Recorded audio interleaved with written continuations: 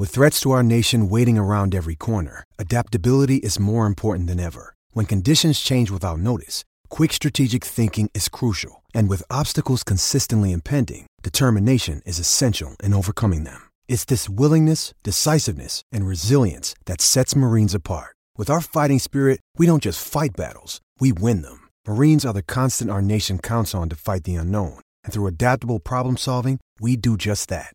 Learn more at marines.com.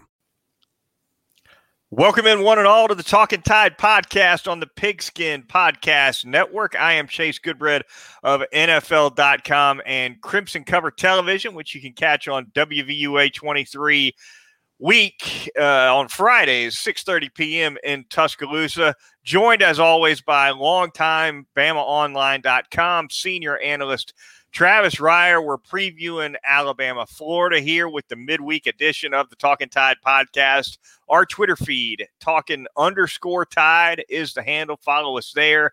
Get links to all our podcasts just as soon as they drop. Get us on all your podcast apps as well. Our new YouTube channel, subscribe to that. Got a burgeoning subscription base there. Travis, looking forward to continuing on with YouTube as well. And of course, we want to thank our sponsors, North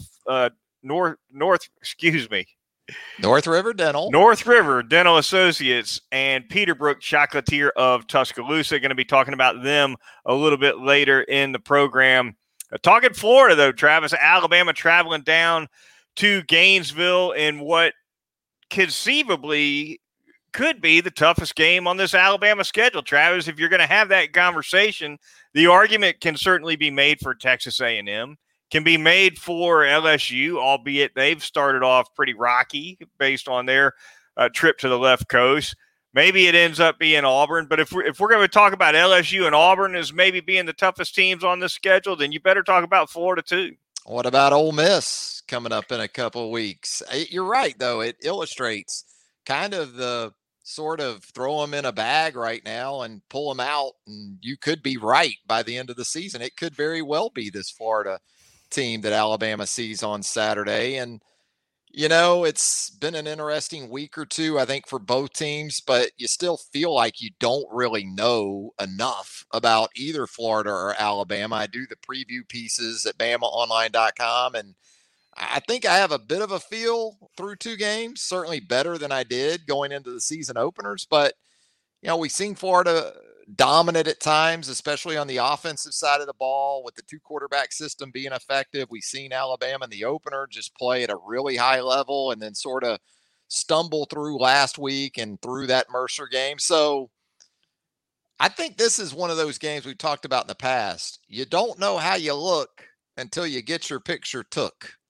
And I think this is one of those Olin Mills moments for both Florida and Alabama. First true road game of the season for Alabama. Obviously, by extension, it's the first true road game in the career of Bryce Young, at least his starting career. And he's off to a rousing start, 7 touchdown passes, no interceptions thus far this season, Travis. But going down to Gainesville, tough place to play, a raucous crowd, certainly be a more hostile crowd is probably the right word than what he ran into certainly over in Atlanta, which was mostly a friendly crowd. And he's going to be going up against a DC and Todd Grantham, who likes to bring that blitz, Travis, likes to bring it a lot, fast and heavy and often. And you know what? Some quarterbacks are built for that. Some quarterbacks, they see it coming. They throw to the open hole on the back, behind that blitz, and they just feast on it. Others just kind of crumble in the face of a good pass rush. But Todd Grantham's going to find out. He's one way or another. He's going to find out which of those two quarterbacks Bryce Young is. That's what he'll want to do. Yeah, quarterbacks are kind of like guards in basketball, right? When you bring the pressure and the full court press and things like that. There's some guards in basketball, they go, oh, great, bring that, because we're going to just get layups on the other end. Whereas there's some that you can tell pretty quickly they don't really like it. But they're thinking about the timeline more than the layup. They get trapped in the corner and, timeout. I don't think Bryce Young is that kind of guy, but you're right. I think Todd Grantham's still going to put it to the test on Saturday afternoon. And, that's where everybody around Bryce has got to help him too. And blitz pickups. And, we talk about a first-year starter at quarterback. Darian Dalcourt's a first-year starter at center. He's going to have some pretty big responsibilities on his plate as far as the offensive line is concerned pre-snap. So, yeah, there's definitely some factors to consider. And look, Florida desperately doesn't want Alabama to get off to sort of the patented fast start that we've seen from Alabama teams here in recent years, because that keeps the crowd in it. The longer you can keep that 90,000 on Saturday afternoon in it, the better the chances are going to be for the Florida Gators. Couple of notes from the practice week. Looks like Will Anderson's in pretty good shape, Travis. He's practiced this week. Nick Saban has not said that he's definitely going to go, but certainly the word is encouraging anyway as we record the podcast here on a Wednesday night that Will Anderson, more than likely, it sounds like, will be all right. Yeah, it's sounded better and better since that post-game press conference on Saturday, that's for sure. And then also on Wednesday, we heard Nick comment on the status of starting cornerbacks Jalen Armour-Davis and Josh Jobe. Sounds like they've been full participants during the practice week. As long as we've done stuff like this together, whether it's instant analysis going back to 2008 on BOL or here on the podcast for 6 years now, Wednesday, right? Wednesday, a huge day in terms of typically sort of defining availability for guys like Will Anderson, Josh Jobe, Jalen Armour-Davis, and perhaps one or two others. I would never say that anybody would be a healthy sit, but when you look back at that Mercer game, there's no sign that I was aware of that Jalen Armour-Davis, Josh Jobe were too hobbled anyway coming out of the opener against Miami. They sit against Mercer. They're right back ready to go again for Florida week. Not saying they weren't banged up, Travis, but you got to wonder if the coaching staff didn't look at the Mercer game, particularly with the kind of offense that Mercer runs, and say, hey, this might be a good opportunity to give the Twos a look at that position against a team that's not going to test us too bad with the passing game. Yeah, and if either or both of those guys are dealing with lower extremity issues, that's not the type of offense you want them going against. We saw it with Will Anderson, the potential for cut blocks, very much in play. So I'm with you. And I think that was the case. I think with Armour-Davis, Jobe, even some guys at some other areas of the football team that you didn't see last Saturday, it was precautionary as much as anything. Pretty quiet practice week overall for Alabama this week, Travis. I guess Jordan Battle delivered the most explosiveness this week. The off-camera shriek you could hear from the UASID staff as Jordan went in depth on these. Yeah, I heard that shriek in the background, and it reminded me of the guy in Animal House at the end when he just ggets trampled over on the sidewalk. What was it? Our boy Patterson Hood and the drive-by trucker song, an audible gas. Yeah, Patterson Hood. No, Jordan. Yeah. No. Oh no. Yeah, Josh, this is happening. Yeah, well, he went there and leave it to Lane Kiffin to stoke the. It's turned into D's Gate. Yeah, stoke the flame a little bit, and then Marlon Humphrey today. Yeah, who's coming tomorrow? Yeah, who knows? A lot of fun. Yeah, it's been a lot of fun. Maybe it's a good thing. Maybe it's something that just helps this team, and maybe it shows you this team's in a good mental state. I think the old heads would say, "Oh, what are they thinking about talking about this stuff?" The Tuesday of Florida week, and then the other side of that is, well, they're loose and maybe feeling pretty good about themselves. And Nick Saban did say post-practice Wednesday that compared to a week ago, he was much, much happier with the focus and the preparation this week, which, shouldn't come as a surprise. Breaking down this Florida team a little bit, Travis, as Alabama travels to Gainesville. You're going to be headed down there, by the way. Before we get into Gator personnel, you're going to take this one in live. And, not your first trip to Ben Hill Griffin by a long shot. How many career visits to Ben Hill Griffin roughly for you would you estimate? Have to be probably 15 to 20 because the old man, Pops, he's a Gator. You know, half the family growing up were Gators in Northeast Florida, and then the maternal side of the family were Walker County transplants that are Alabama or were Alabama people. So Pops would drag me down there before it was even the Swamp. I mean, I go back to seeing Jim Kelly play quarterback for Miami against Florida with Howard Schnellenberger on the Miami sideline against Charlie Pell at the time. So it goes back that far.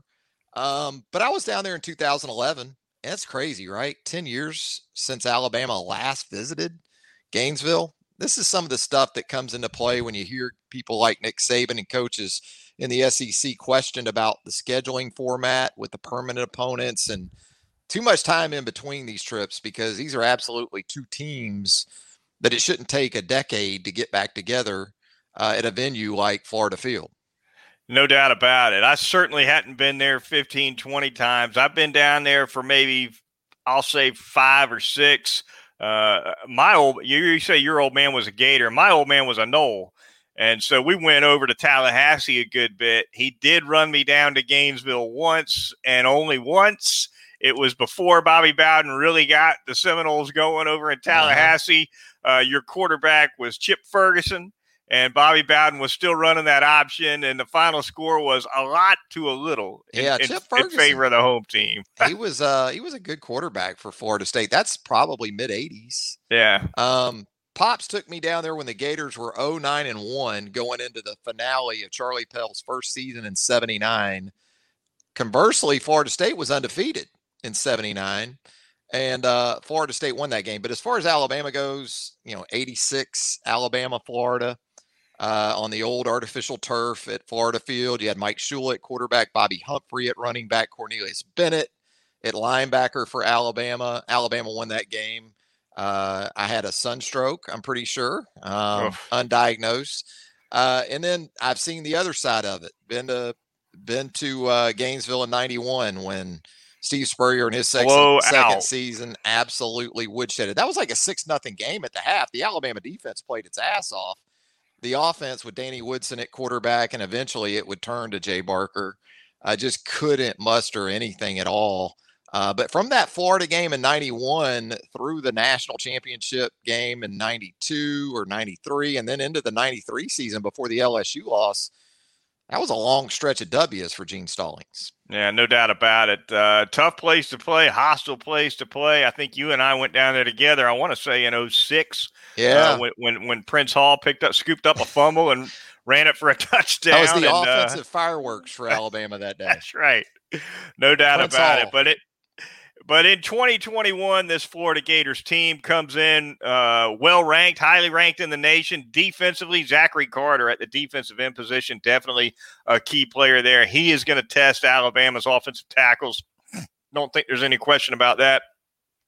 And another guy defensively, Travis, that I think will be interesting to watch is a kid from just down the road from here in Tuscaloosa and Hoover, and that's Jeremiah Moon, a guy who plays that. Technically, he plays that buck position for the Gators, and he came to Florida, billed as an edge pass rusher, pretty much strictly a go get the quarterback type of guy. And he's evolved into something different. He's evolved into somebody who's more versatile for Florida. You look at him now, Travis, and he's had injuries. He hadn't had the most productive career in the world for sure. But the guy can do a lot of different things. They play him off the ball some. You see him play inside linebacker now. He will still line up on the edge and come after the quarterback. But Ty Grantham, he might line up Jeremiah Moon and say, run with Cameron Latou, run with Jaleel Billingsley. Does a lot of things. I know the Senior Bowl is keeping a close eye on Jeremiah Moon as well. So he's one to watch too. Yeah, he is, as you said, a Hoover product. And look, they've got an injury to Ventrell Miller at middle linebacker going into this game. And it doesn't sound like Miller's going to be available. So all the versatility they can get between their top talents there at the linebacker level, probably going to need to draw on that. And, Brenton Cox Jr. is another guy on the edge for Florida that, I think is going to be a big part of that edge matchup that you talked about. I think there's some guys similar to Alabama that we've talked about in the past that, have that ability to go down inside in passing situations. I think you'll see some of that too when you talk about Zachary Carter specifically, like you were mentioning. He's a really nice player and one of those guys outside early downs against 12 personnel. You get the third down, maybe the version of Florida's Rabbits package, and you'll see Carter go inside and try to get after Bryce Young. Best player on that defense for my money. You agree there? I like him. He kind of reminds me of Jonathan Bullard, I guess it is, from a few years ago, but I think he's got more upside probably at the next level because I think he can rush the passer from both inside and outside. So when you talk about these edge guys, Evan Neal, that's a first-round guy coming up in the spring, you would think. And then Chris Owens at the right tackle position. It's interesting you mentioned Carter because my 3 matchups for this game on BamaOnline.com that it's going to drop on Thursday afternoon, I've definitely got Evan Neal and Chris Owens with Zach and Brenton Cox Jr., understanding that Moon and some other guys could be situational when it does get into third down and, Carter goes inside. Offensively for this Florida Gators team, Travis, Emory Jones, Anthony Richardson, a couple of quarterbacks people are got an eye on. It looks like Emory Jones is going to be getting the start, but Anthony Richardson played so well. He's a local kid down there. He's from Gainesville Eastside High School, a big kid, bigger than Jones, 6'3", 6'4", 230, 240 in that neighborhood, can throw it, can run it. If Emory Jones sputters in this one, Travis, I don't think Richardson will be sitting long, put it that way. No, and I think Richardson, he's one of those guys this week that you're paying attention to too, because he tweaked a hamstring, it looked like, a little bit against South Florida last week when he broke off his latest coast-to-coast touchdown run. He's done it twice in 2 weeks, but you're right, just absolutely dynamic. I want to say 5 runs of 30 yards or more in 2 games already and 4 completions of 30 yards or more. So, yeah, when number 15 comes onto the field, it won't be Tim Tebow, but it may be the latest version of that kind of quarterback that you're not going to catch if he gets into the open field. So tackling, wrapping up because he is such a big dude. But then once he gets into space, he's shown that ability to leave some people in his wake. Wide receivers solid for Florida as well. Jacob Copeland, a guy who can hurt you certainly on the outside, on the perimeter. Justin Shorter, nothing short about him. 6'5", 230 pounds. Almost the kind of guy almost looks more like a tight end than a wide receiver. He's going to challenge any cornerback with his size.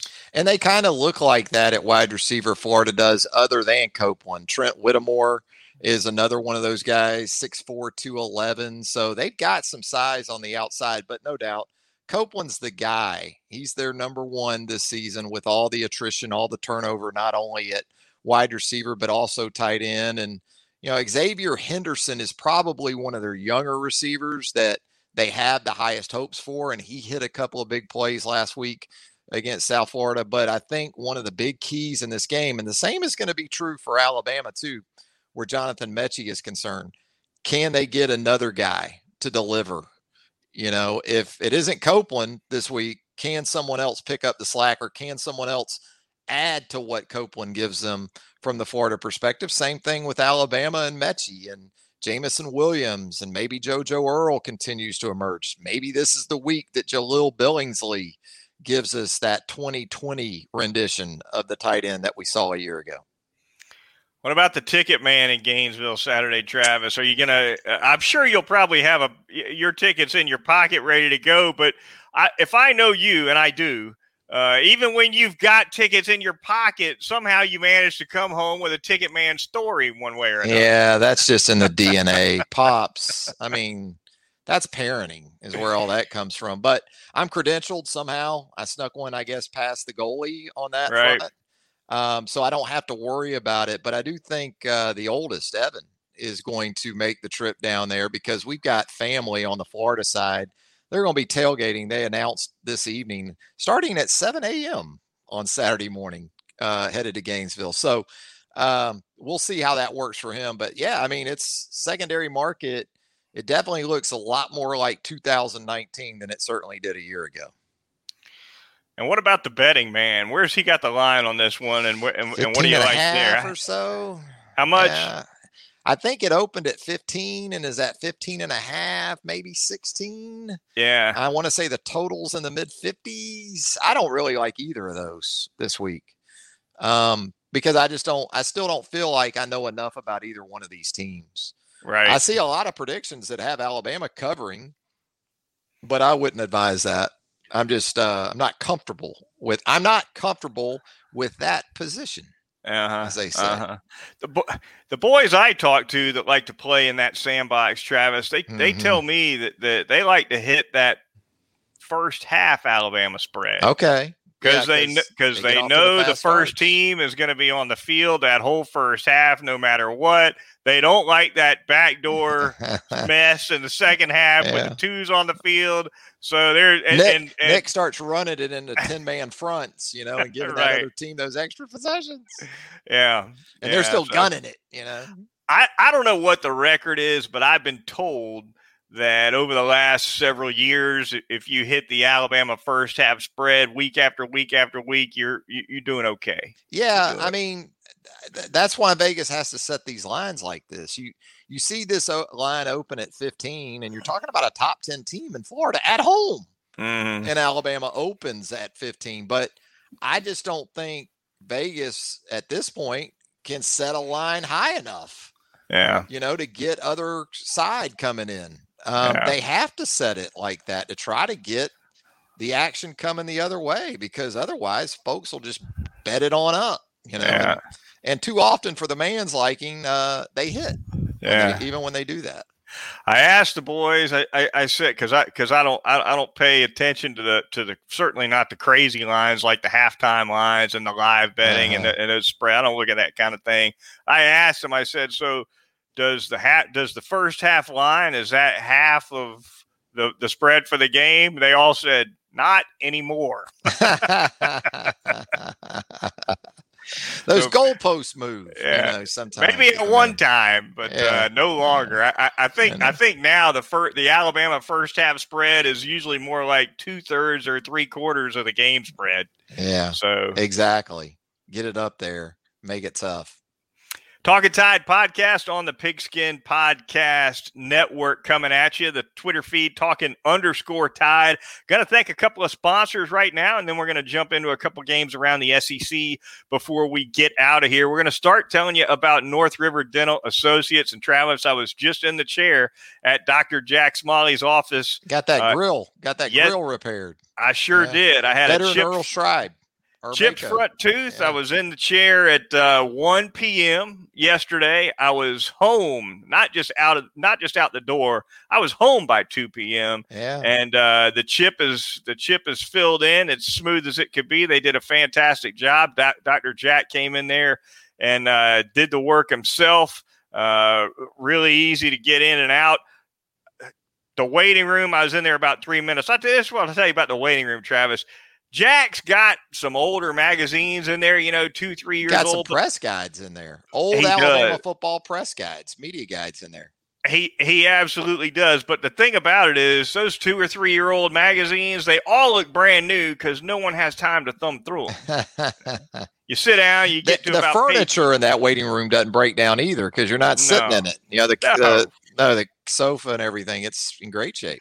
Brand new, no doubt. Yeah, people get to the table of contents, and then they're in the chair. That's how it works over there. Yeah. But all your dental needs, by the way, also doing Botox and Juvederm over at North River Dental Associates now. So if you got needs in that department as well as dental needs, give them a call. The phone number 752-3506. It's easy to find. It's in Fairfax Park, right off of Watermelon Road in Tuscaloosa. Whether it's porcelain veneers, cosmetic dentistry, pediatric dentistry for the kids, endodontics, teeth whitening services, they do it all. It's North River Dental Associates. I'm going to tell you about Peterbrook Chocolates here, also in the Indian Hill section of Tuscaloosa. Maybe you're not making the trip down to Gainesville this weekend for Alabama, Florida. You're just going to post up right there at the lovely abode. Why not treat yourself as a part of your game day spread on Saturday? Peterbrook Chocolatier, so many great options, many of which this time of year, Alabama Crimson Tide themed. So you'll want to check that out at 1530 McFarland Boulevard North. You got Halloween right around the corner. So you'll want to keep your eyes and ears open for what's going on at Peterbrook Chocolatier, 1530 McFarland Boulevard North. All right, the Talking Tide podcast on the Pigskin Podcast Network. We're going to look at a couple of games around the Southeastern Conference here in the last few minutes before we close things out on the podcast. We'll start with Auburn at Penn State, Travis, a big Big Ten SEC clash. We're going to find out a lot about the Tigers playing on the road against those Nits, as they call them, the Nittany Lions. Your thoughts on Bo Nix and the boys making this trip? Pretty wild, isn't it? It's almost 10 years to the day that Alabama went to State College in 2011. So you got that sort of in-state angle to go along with it. But absolutely, Auburn's been very impressive against inferior competition, putting up big yards, big points. The rushing attack has been what you would expect it to be, led by Tank Bigsby, a veteran offensive line. Bo Nix, very efficient in the season opening win last week against Alabama State, statistically anyway, just pretty ho-hum. But obviously, as you said, a measuring stick game for Auburn in year one under Brian Harsin. Give Penn State credit, went on the road in its season opener, conference play, beat Wisconsin at Camp Randall in Madison. So you've got a little bit more of a resume, I guess you could say, for Penn State. But I think Auburn's certainly capable of being right there as this game gets into the fourth quarter. I think if that's the case, what you're going to be very interested in seeing is if it comes down to it, can Bo Nix and that offense make enough plays if it can't just entirely be upon maybe more so Bigsby in that running game? And does the pass protection hold up for Nix? In front of him is going to be big as well. Going to pin you down on this one, Travis. Who do you like for a winner in this one? I'm going to go Penn State by a field goal, but I think it's going to be that kind of game. What about you? I like Penn State too. I think at home they're going to be extremely tough to beat. I expect Auburn to give them a game as well. Night game too up there. That ought to be pretty crazy. It's going to be an electric atmosphere up there, no question about it. Give me James Franklin getting home with the W in that one. South Carolina at Georgia. I imagine the spread on that one's pretty big. Not sure what that one is either. But you know what? We've seen, Travis, a lot of these South Carolina Georgia games where Georgia's expected to rout them, and then they end up getting all they want from the Gamecocks. Not sure that'll be the case here. Not sure if South Carolina has a quarterback yet. I mean, they're playing a graduate assistant at quarterback. That's a great story we might get into on another podcast. Zeb Nolan, former teammate of Trey Lance, by the way, at North Dakota State. A couple of years ago, you talked about it. South Carolina traditionally, for whatever reason, can go into Athens and cause some problems, beat Georgia, shock Georgia a couple of years ago there at Sanford Stadium with Will Muschamp as head coach. Now Will, a member of his pal Kirby Smart's staff at UGA. You would anticipate Georgia having its way given the offensive improvement. Of course, it came against a lesser opponent than Clemson and UAB, but still a solid group of five in the Blazers. So Stetson Bennett, man, you know, I don't know if he's Mr. October or Mr. November, but it seems like he's Mr. September. Didn't have to throw it much last week against UAB to account for several touchdowns. You got to like Georgia at home, though, in the SEC opener for the Dogs. That defense for Georgia is going to have its way. You got to think against that. Now maybe Georgia's offense struggles as we saw it struggle against Clemson, but I don't think there's any question that Georgia defense is going to have a dominant look at home in that one. Not too much else around the SEC, Travis. I guess Stanford at Vanderbilt, the book bowl, the textbook bowl, we'll call it. Maybe they'll get together and fill in some bubbles the APR on exam access. Yeah.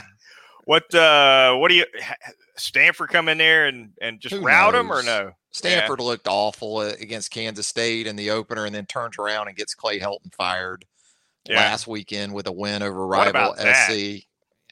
Clay Helton is essentially Mike Shula of SC. It just felt like that through his entire tenure. Great guy. Everybody loves him.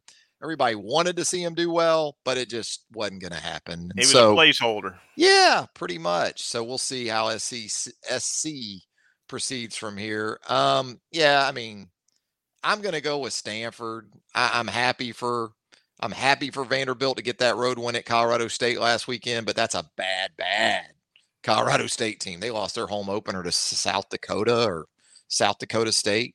So the 1-game win streak comes to an end for the boys on the West End. I'll be happy for Vanderbilt when they break ground on that supposed $300 million athletic facility. I don't know when they're actually supposed to put shovels in the dirt on that, Travis, but that athletic facility has been long overdue for some pretty serious upgrades beyond just football. Yeah. And finally, the Commodores are dumping some serious money into facilities, it looks like. No doubt. Much needed. And, even Florida, when you talk about a pecking order of SEC athletic departments and facilities, I think people would be surprised at where Florida had dipped to in the last 10 or 15 years in comparison to the rest of the league. But the Gators, like everybody else in the league, they can't hide that money. Too much money. So hopefully Vanderbilt gonna do what it desperately needs to do. It's going to do it for us here on the Talking Tide podcast. Thanks again for joining us. Be sure to catch us on Sunday night when we recap Alabama's road game at the University of Florida. So for Travis Reier of BamaOnline.com, I'm Chase Goodbread of Crimson Cover Television and NFL.com. We'll talk to you this weekend here on Talking Tide.